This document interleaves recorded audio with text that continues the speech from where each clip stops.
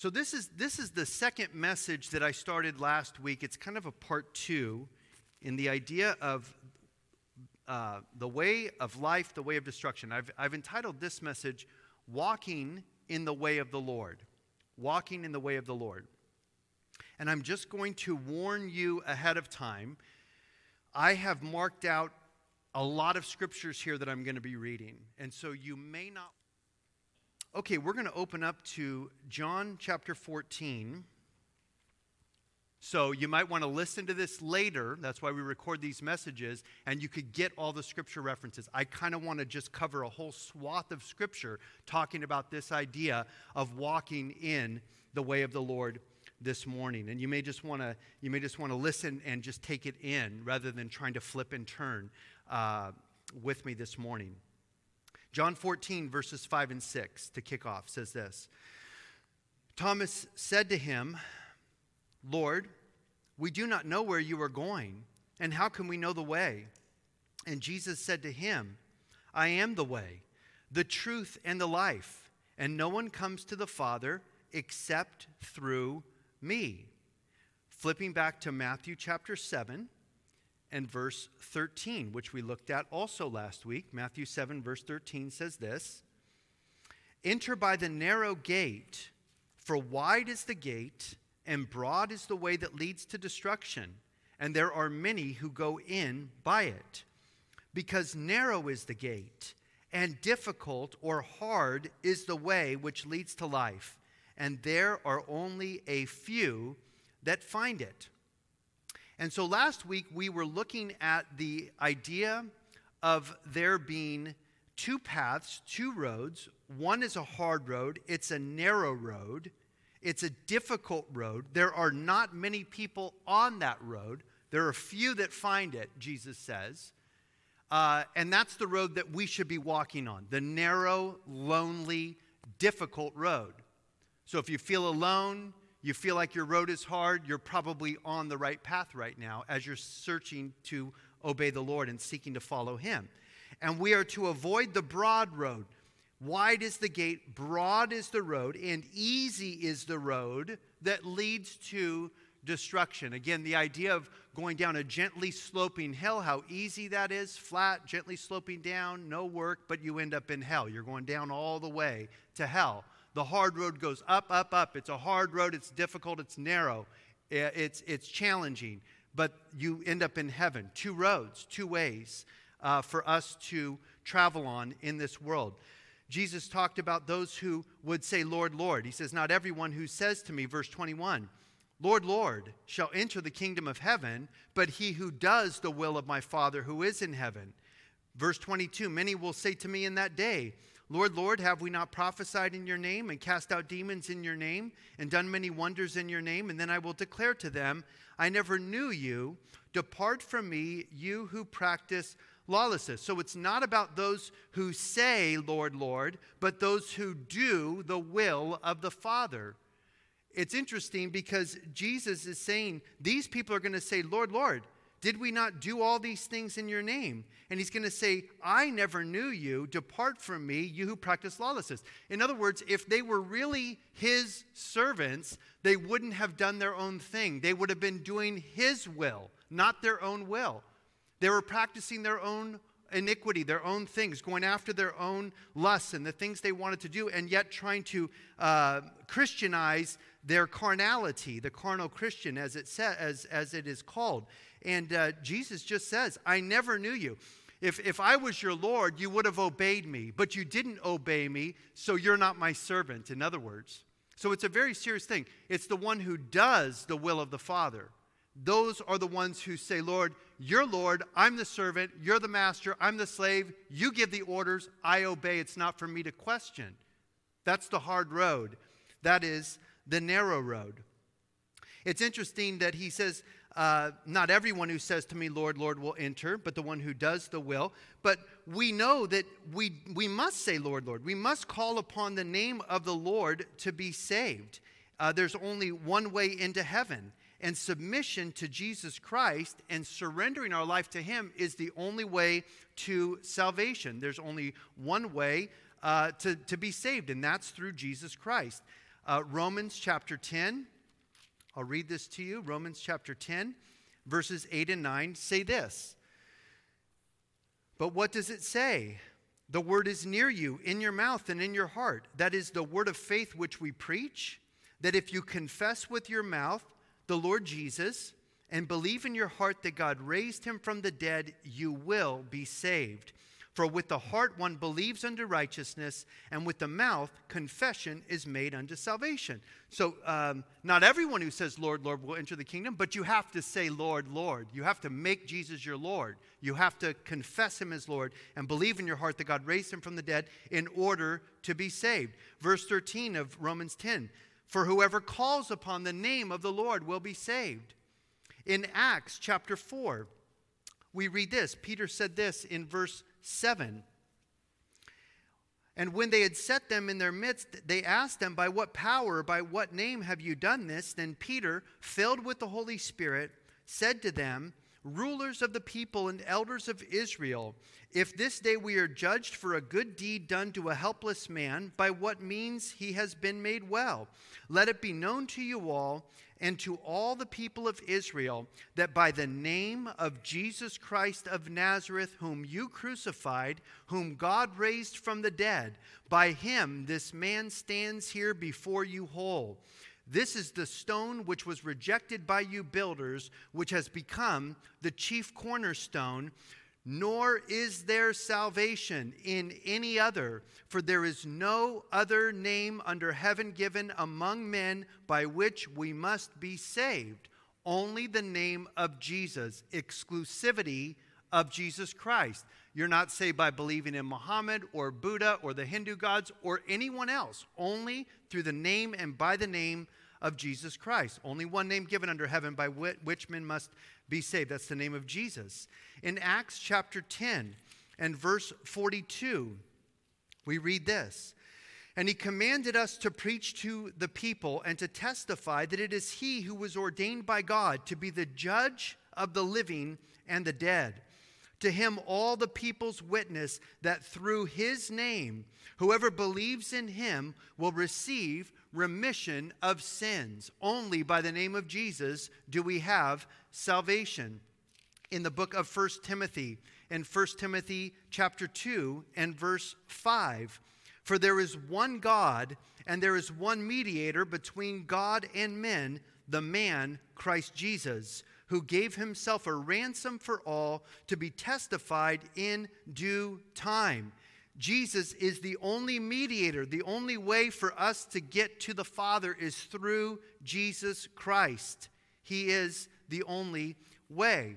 In Philippians chapter 2 and verse 9, Paul the Apostle says this, therefore God hath also highly exalted him and given him the name which is above every name, that at the name of Jesus every knee should bow, of those in heaven and of those on the earth and of those under the earth, and that every tongue should confess that Jesus Christ is Lord, to the glory of God the Father. There's only one way to be saved, and it's through believing on Jesus Christ. Again, John 14:6, Jesus said, I am the way, the truth, and the life, and no man comes to the Father but through me. Exclusive salvation through Jesus Christ.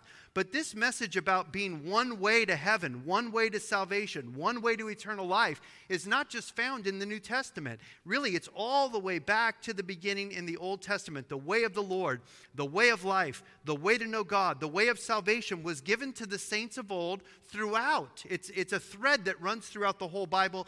Actually, it's a fascinating study if you ever dig deep into this in the scriptures, which I've done in the last couple of weeks, and I'm just going to give you a sampling of scriptures. I have probably another 60 scripture references that I'm not going to have time to get to this morning. So, but again, let's start in way back in the book of Genesis, and I want you to follow this theme or this thread about the way of the Lord being proclaimed to God's people from the very beginning all the way up until us today.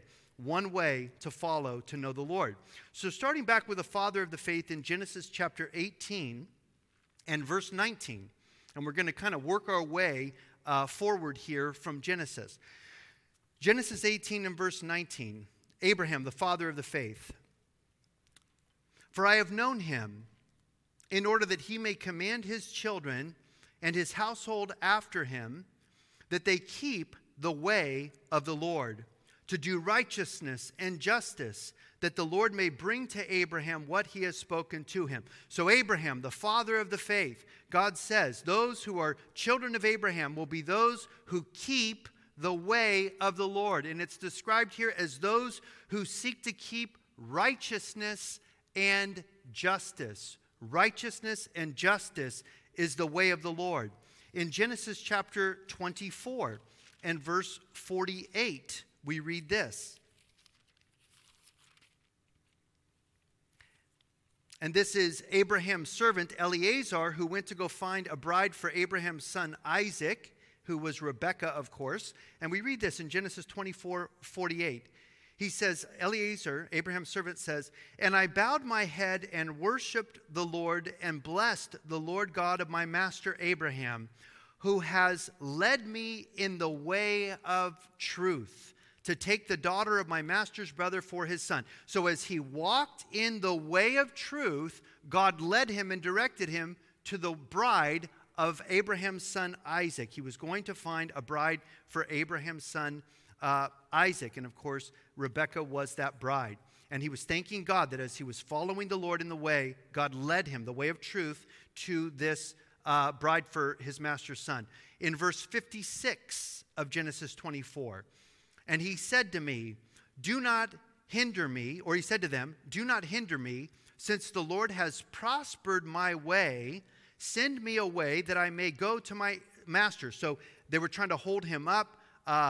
Rebekah's family and her brother were trying to keep him there with them a little while longer. And he says, "Don't hinder me. The Lord has prospered my way. I'm walking in the way of truth. I'm walking in the way of righteousness and justice. Don't hold me back. I want to continue to follow in this way." And then verse 61 says, "Then Rebekah and her maids arose, and they rode on the camels, and they followed the man. So the servant took Rebekah and departed." So Rebekah then followed the way of the Lord, and then she became one of the matriarchs of the faith, because she gave birth to Jacob, whose name was changed to Israel, who became the nation of Israel. The 12 sons of Jacob became the 12 tribes. In Genesis, in chapter 28 and verse 20, now we're dealing with Isaac's son Jacob. So you have Abraham, Isaac, and Jacob. Genesis 28 and verse 20. "Then Jacob made a vow, saying, if God will be with me and keep me in this way that I am going, and give me bread to eat and clothing to put on, so that I come back to my father's house in peace, then the Lord shall be my God. And this stone which I have set as a pillar shall be God's house, and of all that you give me, I will surely give a tenth or a tithe to you." Which is interesting, because the tithe preceded Moses and preceded the law by hundreds of years. And so it is interesting that even Jacob, 400 or 500 years before Moses was on the scene and God gave the law to Moses, Jacob was talking about giving the first tenth to God. So the tithe, goes all the way back actually to Genesis chapter 14 with Melchizedek and Abraham. But so he's saying, if God is with me and he keeps me in this way, the way of the Lord, and gives me, I'm going to serve him. I'm going to build him a house, and I'm going to give him a tenth, because it all belongs to him. When we walk in his way, God aids us, he leads us, he protects us, he provides for us. In the book of Exodus, skipping to the book of Exodus in verse 23, Moses, the man of God, the lawgiver, we read this in Exodus 23 and verse 20. "Behold, I send an angel before you to keep you in the way, and to bring you into the place which I have prepared for you." And so the Lord is telling Moses, I'm going to send the angel of the Lord to be with you, so that you won't be alone as you're leading my people through the wilderness. And we know he was in the wilderness for 40 years with a bunch of stubborn, rebellious people who didn't like him. They wanted to stone him numerous times and so forth. But God says, you're not going to be alone. I'm going to keep you in the way. As long as you're walking in the way, I'm going to be with you, and you're going to end up in the destination, the promised land. I'm going to take you to the place which I have prepared for my people. In Exodus chapter 32 and verse 8, we read this. They have turned aside quickly. This is after the children, remember Moses went up on Mount Sinai for 40 days and 40 nights to receive the 10 commandments of God written by the finger of God on the 2 tablets of stone. The people were down at the bottom of the mountain. They thought Moses had died, and they wanted to start worshiping the gods of Egypt again. They immediately went back to the idols of Egypt, and they fashioned and formed a golden calf, and they began to dance around nakedly around it and to worship this golden calf. And then Moses came down, and he was, he threw down the 10 commandments and broke them, and had to go back up another time, and God gave him another copy of the 10 commandments because as soon as God had given the law, they'd broken the law. I mean, they couldn't keep it for 5 minutes. And so we read that they had turned aside from the way. Verse 8, they have turned aside quickly out of the way which I commanded them.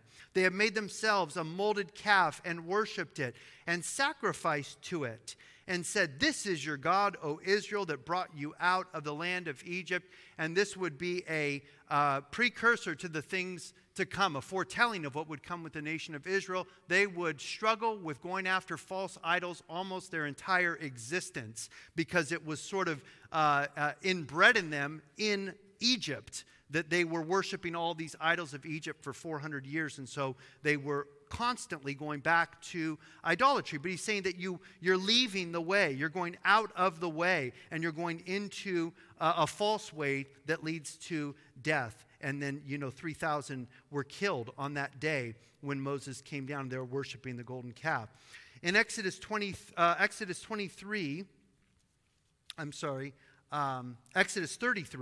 and verse 13. Now therefore I pray, if I have found grace in your sight, show me now your way, that I may know you, and that I may find grace in your sight, and consider that this nation is your people. Verse 14, and he said, my presence will go with you, and I will give you rest. And so Moses, the man of God, is saying, Lord, show me now your way. He wanted to know the way that he was supposed to walk in. As God's people, we should desire to know, what is your will for my life? What does your word say about these things? How am I now to live now that I'm a slave and you're my master and I belong to you? You bought me with a price. You purchased me with your blood. I belong to you. And so Moses, the man of God, is saying, show me now your way that I may know you. And consider this nation that is your people. And we know that Jesus says, I will never leave you nor forsake you, even to the end of the age, to us today, his people today. In Deuteronomy, skipping ahead to Deuteronomy and chapter 8 and verse 1, this is at the end of the 40 years, and Moses is about to die. The children of Israel are about to cross over the Jordan River and go into the promised land after wandering in the wilderness for 40 years. Deuteronomy 8:1, every commandment which I command you today, you must be careful to observe, that you may live and multiply and go in and possess the land of which the Lord swore to your fathers. And you shall remember that the Lord your God led you all the way these 40 years in the wilderness to humble you and to test you and to know what was in your heart, whether you would keep his commandments or not. So he humbled you, allowed you to hunger, and fed you with manna which you did not know, nor did your fathers know, that he might make known to you that man shall not live by bread alone, but man lives by every word that proceeds from the mouth of the Lord. Your garments did not wear out on you, nor did your foot swell these 40 years. You should know in your heart that as a man chastens his son, so the Lord your God chastens you. Therefore, you shall keep the commandments of the Lord your God to walk in his ways and to fear him. For the Lord your God is bringing you into a good land, a land of brooks, of water, of fountains and springs that flow out of the valleys and the hills, a land of wheat and barley, of vines and fig trees and pomegranates, a land of olive oil and honey. And so God is saying, he's telling his people, he's saying, you must be careful, you must observe and live and multiply and follow my word and follow my ways. he says, you'll remember that the Lord tested you. He led you in these 40 years in the wilderness to humble you, to test you, to know what was in your heart. He humbled you. He allowed you to hunger and so forth, to where you wouldn't be able to bail yourself out. You had to totally depend on God. And he says, I allowed you to be tested so that you would know what's in your own heart. God knows what's in our heart, but sometimes we don't know what's in our own heart. He allows us to struggle. He allows us to suffer loss to show us how weak we really are and how desperately we truly need him, that we're not strong enough to face the trials and tribulations of this world apart from his help and his mercy in our lives, his grace in our lives. And yet he says, I will provide everything that you need. I'll meet all of your needs as you walk in the way. Verse 6, therefore you shall keep the commandments of the Lord your God to walk in his ways and to fear him. It's interesting that he says that God chastens. You should know in your heart that as a man chastens his son, so the Lord chastens you. So if you're truly a Christian, God won't let you get away with much. I'll tell you, I don't get away with anything. You know, God is so quick to spank me and discipline me if I start to wander at all. And that's because he loves me. If God just let me go and live like hell and live for the devil and, you know, be a total duplicitous hypocrite standing in the pulpit saying one thing and doing another in my private life, that's a very dangerous thing. That means I'm not his child. The New Testament in the book of Hebrews tells us that every son that God receives, he chastens and disciplines him because he loves him as a father disciplines his own son. God does not discipline those who are not his children. So if you get away with murder and you get away with playing church and being a total phony, baloney, hypocrite Christian, that's not a good thing. That means you're not his child. You know, the pig will return to wallow in the mire after it's washed, and the dog will return to eat its vomit. And so it is a very dangerous thing when God allows us to go headlong into sin and gives us over to our sin. That means that we are not his child because he will discipline his children. He disciplines his own because he loves us. In Deuteronomy and chapter 9 and verse 12, we read this. Then the Lord said to me, arise, go down quickly from here, for your people whom you brought out of Egypt have acted corruptly. They have quickly turned aside from the way which I commanded them. They have made themselves a molten image. Furthermore, the Lord spoke to me, saying, I have seen this people, and indeed they are a stubborn, stiff-necked people. And so when you're walking in the way of the Lord, you're going to be humble. When you are not walking in the way of the Lord, you are going to be stubborn and prideful and stiff-necked, in that you're going to do your own thing instead of surrendering to God. Verse 16 of Deuteronomy chapter 9. And I looked, and behold, you had sinned against the Lord your God. You had made for yourselves a molded calf. You had turned aside quickly from the way which the Lord had commanded you. So we have free will. They turned aside. They knew the way. They chose to go a different way. God never violates our volition. He never takes away our self-determination, which means we have a free will. We have choice. We're not robots. He doesn't force us to do anything. He gives us a choice, and he wants us to walk in the way that he has laid out for us, because God is not willing that any should perish, but he desires that all would come to repentance. In Deuteronomy chapter 11 and verse 18, therefore, you shall lay up these words of mine in your heart and in your soul, and bind them as a sign on your hand, and they shall be as frontlets between your eyes. You shall teach them to your children, speaking of them when you sit in your house, when you walk by the way, when you lie down, and when you rise up. And you shall write them on the doorposts of your house and on your gates, that your days and the days of your children may be multiplied in the land of which the Lord swore to give your fathers, to give them, like the days of the heavens above the earth. Verse 22, for if you carefully keep all these commandments which I command you to do, to love the Lord your God, and to walk in all his ways, and to hold fast to him, then the Lord will drive out those nations before you, and you will dispossess greater and mightier nations than yourselves. And so the Lord is basically saying here that you will walk in my ways. You will teach these truths to your children. When you sit in your house, when you walk, when you lie down, when you rise up, you will be meditating upon my word. You will lay up all these words of mine in your heart and in your soul, and you will bind them as a sign in your hand, and they shall be as frontlets between your eyes. So it always comes back to the word of God. The will of God is revealed in the word of God. The way of the Lord is the way of his word. And so we have to be educated by his word. We have to study his word. We have to know his word. And then we have to understand his word. And then we have to do his word. So it is really our choice whether we want to do this or not. He doesn't force us. But he tells them that he's going to bless their socks off if they continue, his people continue to walk in all his ways and hold fast to him. He says in verse 24, every place on which the sole of your foot treads shall be yours, from the wilderness and Lebanon, from the river Euphrates, even to the western sea shall be your territory. No man shall be able to stand against you. The Lord your God will put the dread of you and the fear of you upon all the land where you tread, just as he has said to you, behold, I set before you today a blessing and a curse. The blessing if you obey the commandments of the Lord your God, which I command you today, and the curse if you do not obey the commandments of the Lord your God, but turn aside from the way which I commanded you today to go after other gods which you have not known.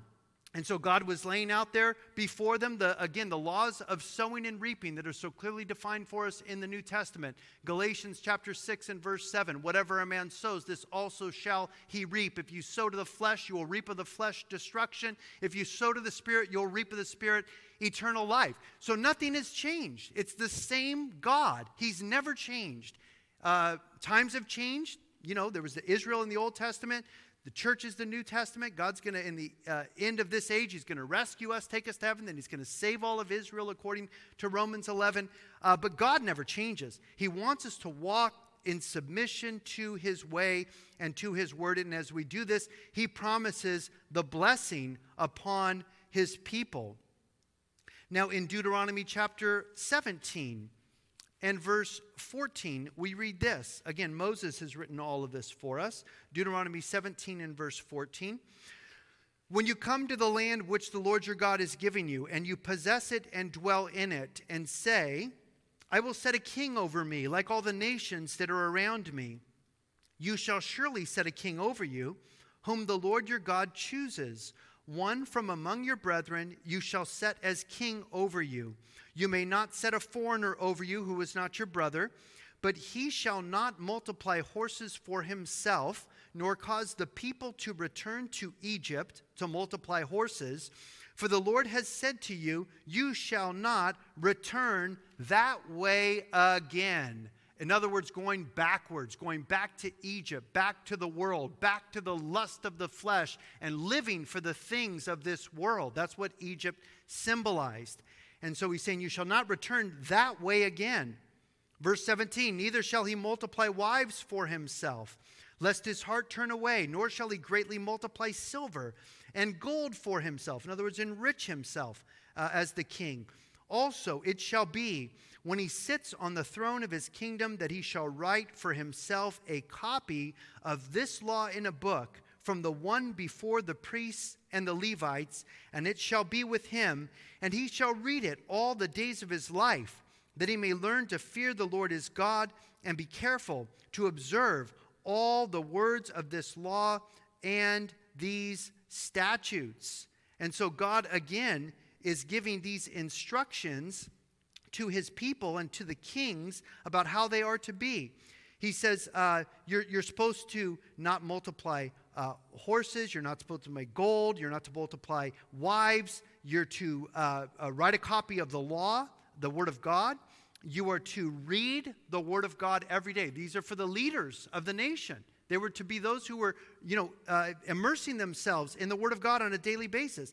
And he says that his heart, verse 20, may not be lifted up against his brethren, humility, that he may not turn aside from the commandment to the right hand or to the left, and that he may prolong his days in his kingdom, he and his children, in the midst of Israel. And so it's a way that the Lord is calling even for the kings, the leaders, the rulers of the nation, of the people, to submit and to surrender to the way of God and to the Word of God.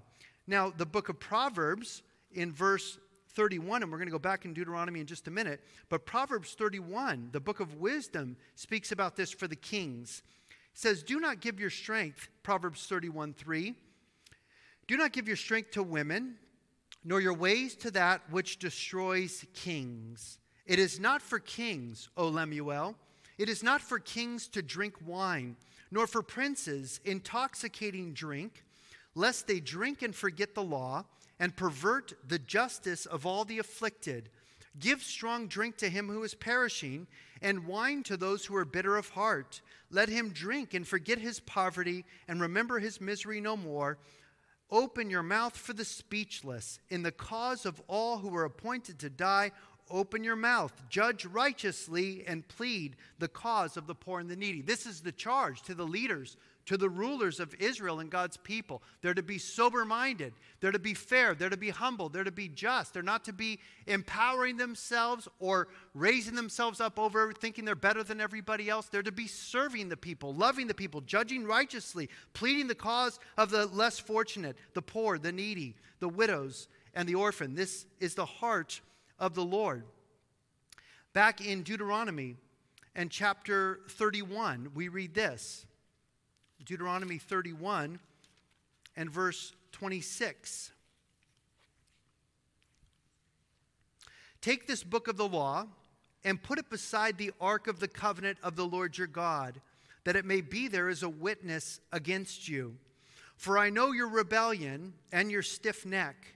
If today, while I am yet alive with you, you have been rebellious against the Lord, then how much more after my death?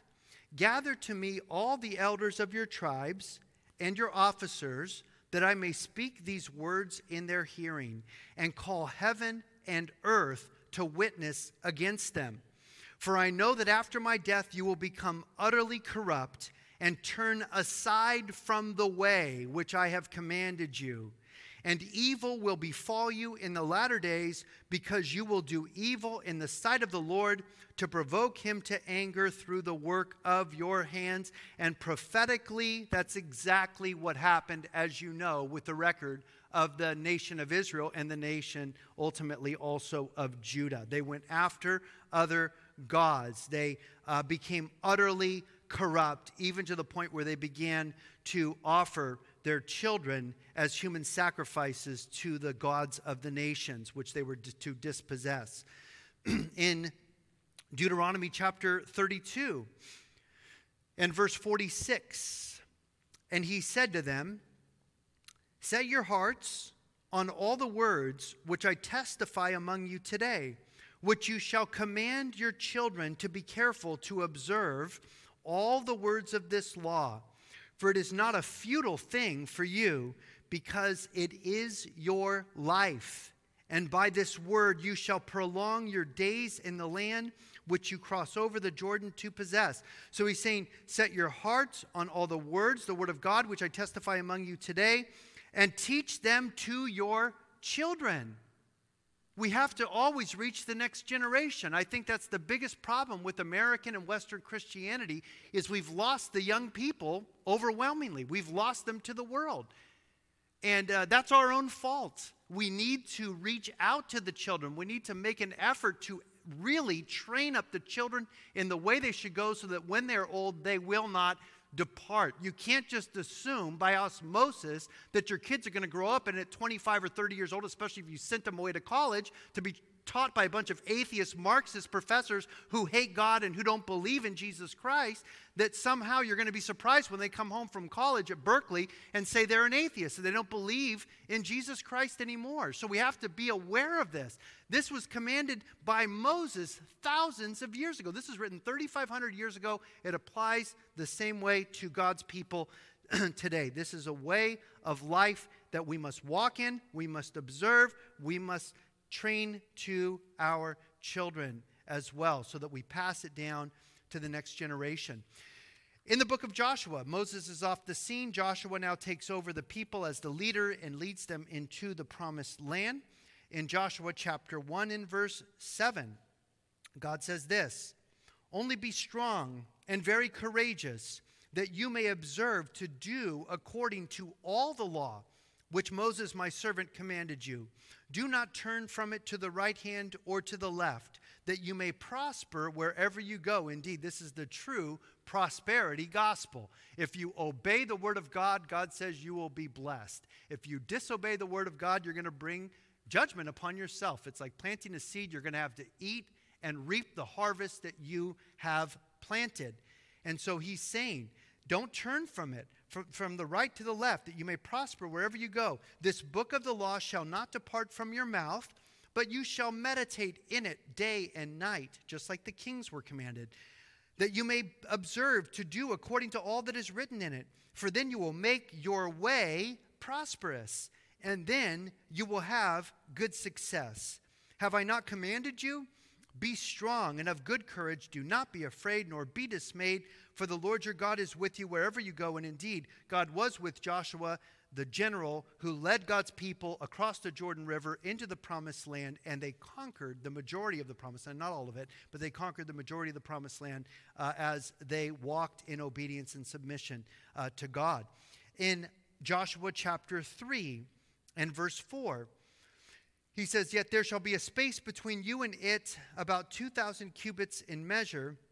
Do not come near it, that you may know the way by which you must go, for you have not passed this way before. So he was talking about how the priests were ordered to take the Ark of the Covenant into the Jordan River, that the Jordan River, which was overflowing its banks, would be stopped up, kind of like the Red Sea was parted for Moses and the children of Israel coming out of Egypt. And they walked over the Jordan River on dry land in the spring when all of the rain melt was, river was overflowing its banks. It would have been impossible to cross.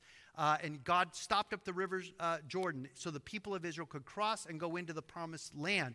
And he's telling them, you don't know the way that you're going to go, so you have to stick close to me. You haven't gone this way before. You need to really pay attention. And that's true for all of us.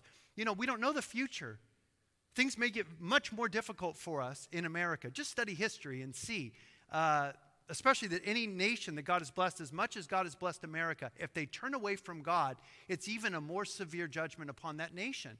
And so we don't know what's coming. We don't know exactly what's ahead. So we need to stick close to Jesus. We need to stick close to God's word, and we need to let him help us and guide us through the way of life, the way of salvation, the way that leads to heaven.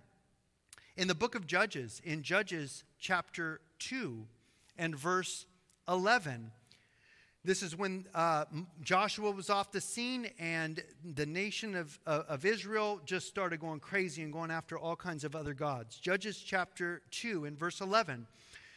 Then the children of Israel did evil in the sight of the Lord, and they served the Baals, and they forsook the Lord God of their fathers, who had brought them out of the land of Egypt. And they followed other gods from among the gods of the people who were all around them. And they bowed down to them, and they provoked the Lord to anger. They forsook the Lord, and they served Baal and the Ashtoreths.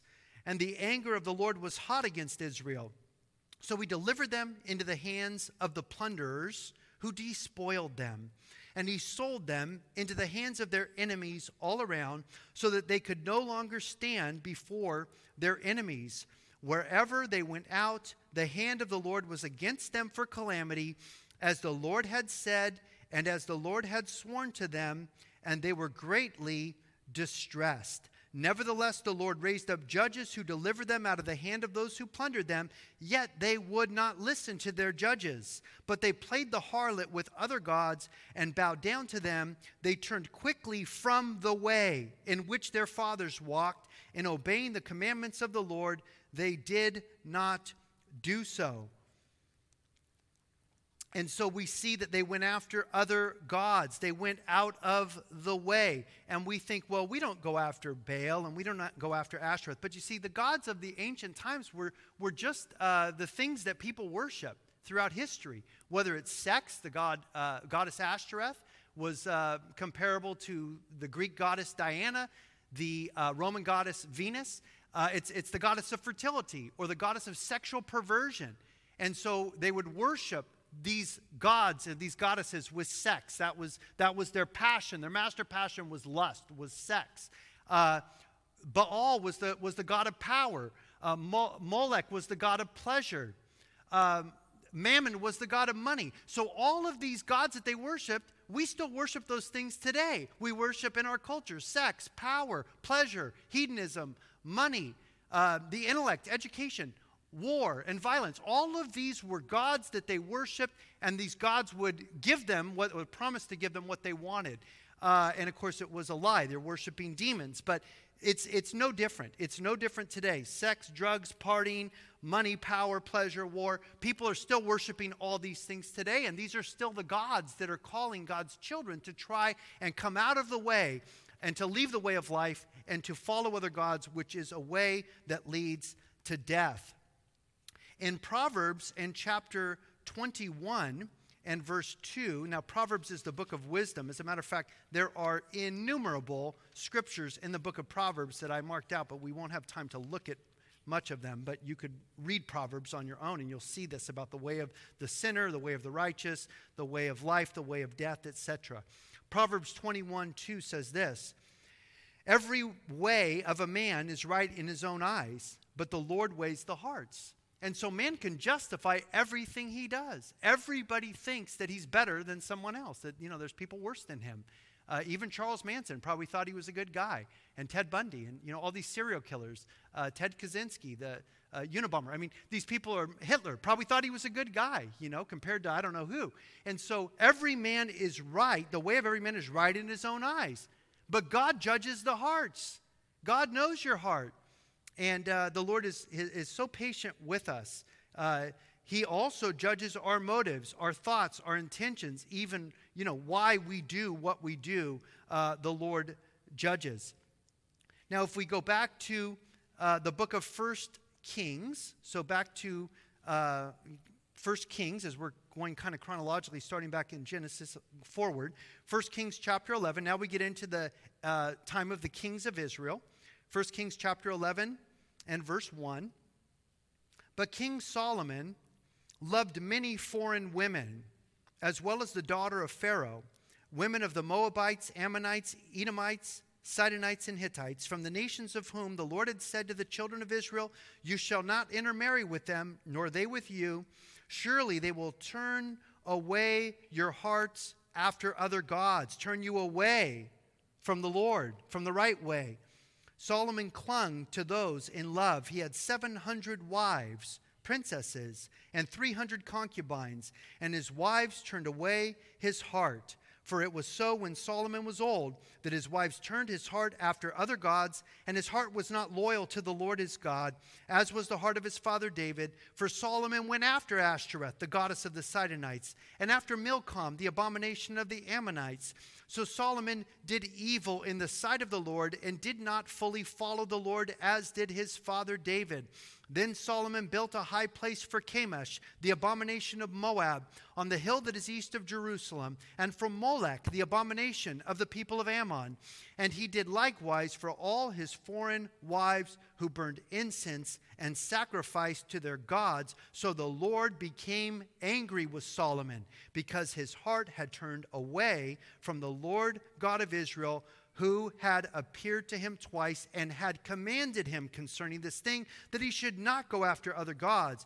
But he did not keep what the Lord had commanded." And of course, as a judgment of this against Solomon, the kingdom upon his death was divided. The nation was divided into two nations, and the nations really never recovered, because the king led them into idolatry. The nations went headlong into idolatry, both Israel and Judah.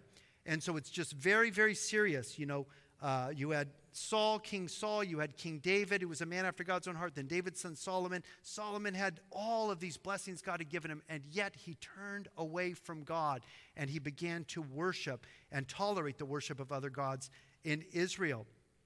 In 2 Kings chapter 16 and verse 2, we read this about King Ahaz, one of the kings of Judah. It says, "Ahaz was 20 years old when he became king. He reigned 16 years in Jerusalem.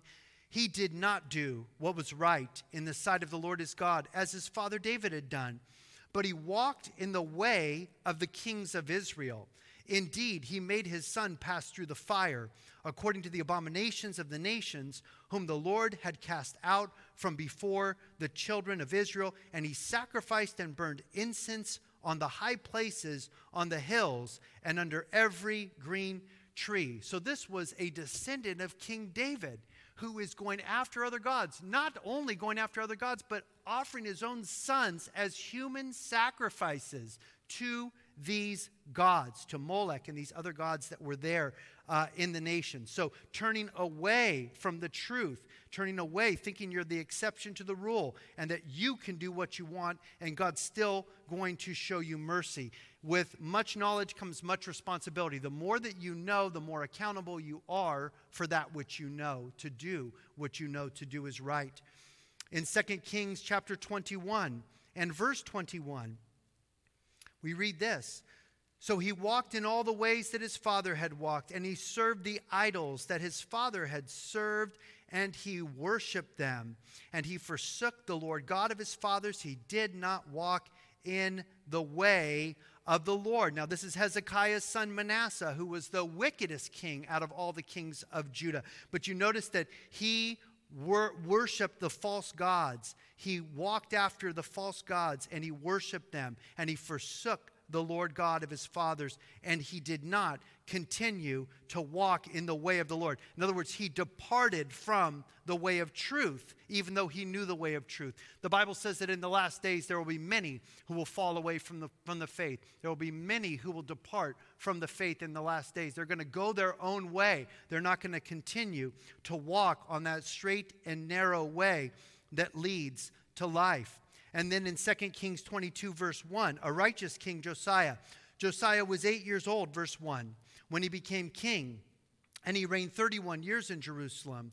His mother's name was Jedidah, the daughter of Adiah of Boskath, and he did what was right in the sight of the Lord, and he walked in all the ways of his father David. He did not turn aside to the right hand or to the left. So Josiah, who was the son of this wicked king Manasseh, he served the Lord. He went back to the word of God. He ushered back in the ordinances of God and the festivals of God and tried to get the people back. They got rid of all of the idols to Ashtoreth and Molech and Baal and purged the land of all the idols and so forth. And so it's always about us. It's always a choice that we make to walk in the way of the Lord or to turn aside to the right hand or to the left. And Josiah was a man of God. And for us, we must be those who also walk in the ways of David, the son of David, the root and the offspring of David, who is Jesus Christ. Paul said, follow me as I follow Jesus. One more verse here, and I'm actually about halfway done with my message, so I'll probably pick this up next week. One more verse before we stop because we're out of time. Matthew chapter 16. And I commend you for being able to follow all of this and not get lost. So it's a testimony to your interest in the Word of God and your maturity to be able to take in the Word of God. Matthew chapter 16 and verse 24. Then Jesus said to his disciples, if anyone desires to come after me, let him deny himself, take up his cross, and follow me. For whoever desires to save his life will lose it, but whoever loses his life for my sake will find it. For what profit is it to a man if he gains the whole world and he loses his own soul? Or what will a man give in exchange for his soul? For the Son of Man will come in the glory of his Father with his angels, and then he will reward each according to his works. There's so much packed into just this little couple of verses here from our Lord and Savior Jesus Christ. He tells us that to be a disciple, we have to first deny ourselves. We have to take up our cross, which is the mortification of the flesh, not seeking to please the flesh, living for the flesh, the world, and all the things of this world, but denying ourselves, taking up our cross, and following Jesus. He says, whoever desires to save his life will lose it, but whoever loses his life for my sake will find it. You are more than just your body. You have a soul that lives in your body, and that's the key. Where is your soul going to go for all eternity. If you're following Jesus Christ, if you've confessed with your mouth that Jesus is Lord and believed in your heart that God raised him from the dead, if you've acknowledged Jesus as Lord of your life and you've surrendered to him and you said, it's not my life anymore, I'm crucified with Christ, no longer I who live, but Christ who lives his life through me, and you continue to walk on the straight and narrow way that is the hard road, the narrow road that leads to life, you will end up with Jesus, because Jesus says, I go to prepare a place for you. And if I go, I will come again to receive you unto myself, that where I am, there you may be also. You will end up with Jesus in heaven. And so that is our prayer for everyone listening to this message. If you don't know Jesus, I'd be happy to pray with you. You could cry out to him from your seat. You could cry out to him in your car ride home. You can get on your knees when you get home by your bed tonight, by yourself or with your family. And you could accept Jesus Christ as your Savior and surrender your life to God, and you will be saved. Shall we pray? Father, I pray for all of those here. Lord, I thank you for your people. We thank you for this wonderful church family. Father, we thank you for your holy word, inspired truth, Lord God. We thank you for the way of life, Lord, that leads to eternal life, Lord. And we thank you, Father, that you've come alongside with us. You've not made us travel this road alone, Lord. You said, I will never leave you nor forsake you. Lo, I am with you always, Lord. You're with us now. You'll be with us all the way to the end. So, Lord, I pray today, Lord God, you would strengthen us. Lord, you would empower us to obey you. Lord, it would be our desire to please you and not ourselves, Father, and that people would be attracted. People are so starving for truth. They're starving for something that's real, for something that's true, for something that's eternal, for something that's reasonable, for something that makes sense.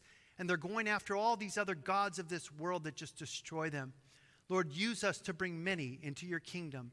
In these last days we pray. In Jesus' name we ask. Amen. Amen.